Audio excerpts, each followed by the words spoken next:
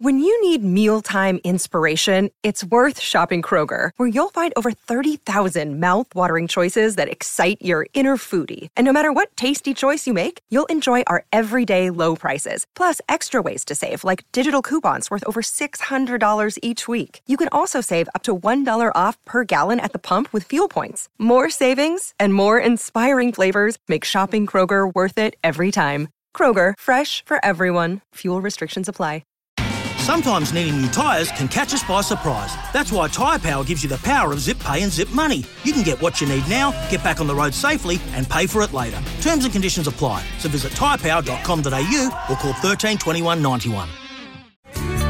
On Real Adventures, it's time to get all aboard for Dometic, mobile living made easy. Welcome back to Real Adventures. It's time for All Aboard. Thanks to the Dometic CIB 26 cooler bag. Keep food and drinks cool on your adventures. Now, Salt Guide Pro Angler Gwayne Blake joins us now. For more info on Salt Guide, head to saltguide.com.au. Good morning, Gwayne. Morning, guys. So we've got the G-Man on today to talk all things Western Port and a bit of offshore, because winter, we've spoken about it in the show, Pat, most people put their boats away this time of the year, but this winter is or they head into or they head somewhere warm. Yes, but they are more people fishing on Port Phillip Bay, Western Port, and in the ocean. So, Gwayne, options that we're going to be targeting in Western Port and offshore. Take it away. Okay, so we're getting to the bottom of our downward cycle temperature-wise, so the temperature's near on flattened out. So we get a cycle where probably around about 4 weeks we have no movement in water temperature whatsoever. So that's the hardest part to fish the bay. But what we do is we've worked this out over years of fishing, is we fish down south towards sort of anywhere south of Sandy Point in that sort of lateral line. Anywhere down south of that, we're going to have warmer water currents coming in from the ocean, and that's where your fish are going to be feeding better. So anywhere down south at the moment, you're going to get gummy sharks, occasional whiting, squid, and the start of our snap fishery as the fish start moving in the bay. But the main thing probably most people have woken up to now is fishing offshore. So our predominant winds this time of year are actually from the northwest because our land's warmer than the ocean. So that warm air rises off the land and actually runs it, opposite way around. The warm air rises off the ocean and the air comes off the land to replace it. So our predominant winds are that way, which means we've got perfect protection under all the cliffs and stuff like that offshore. And the offshore fishing just gets better and better. We've also, at the end of the cycle, where all crustaceans now change their shells. So crabs, crayfish, all those sort of things change their shells and they become soft. And it's about 2 weeks was they're actually in a stage where they're very vulnerable, and the big gummy sharks know this and they come in and feed on them. So the actual offshore fishing, inshore, offshore, that sort of anywhere from 1 kilometre to 3 kilometres offshore in the 25 to 40 metre range is unbelievable fishing for gummy sharks this time of year, and school sharks as well. G-Man, something anyone that does follow Gwayne on his social media pages, Instagram and Facebook, you've been catching some super large calamari in the past few weeks. Yes, yeah. That's probably the biggest squid I've ever caught, to be honest. So we started getting a few as we're sitting at anchor on the gummies, and I thought the other day, I said, let's go out and actually try and target them. Instead of just catching them as a bycatch, let's go out and try and target them. So we went out and we designed a rig that we can actually get our normal style squid jigs down to the bottom very fast and be able to drift on these reefs. So we've ended up catching squid now up to 4.4 kilos, which has blown my previous record by over a kilo.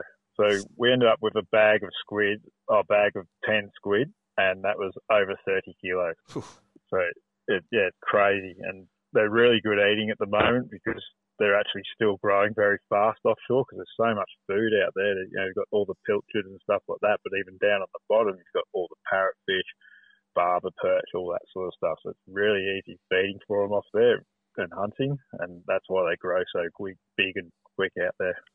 Something that sets the state on fire and crazy is the snapper during the summer periods, especially Western Port during that a little bit earlier than Port Phillip. You're more that September, October than Port Phillip follows. But in the coming weeks, you're going to see some seriously good snapper being caught through Western Port, aren't you, Gwayne? Yeah, so they're going to be coming in both entrances. So we've got the western entrance down between the Nobbies and West Head at Flinders. But you've also got the little entrance, the eastern entrance, where it comes under the bridge at San Remo. So we actually get two stocks of snapper.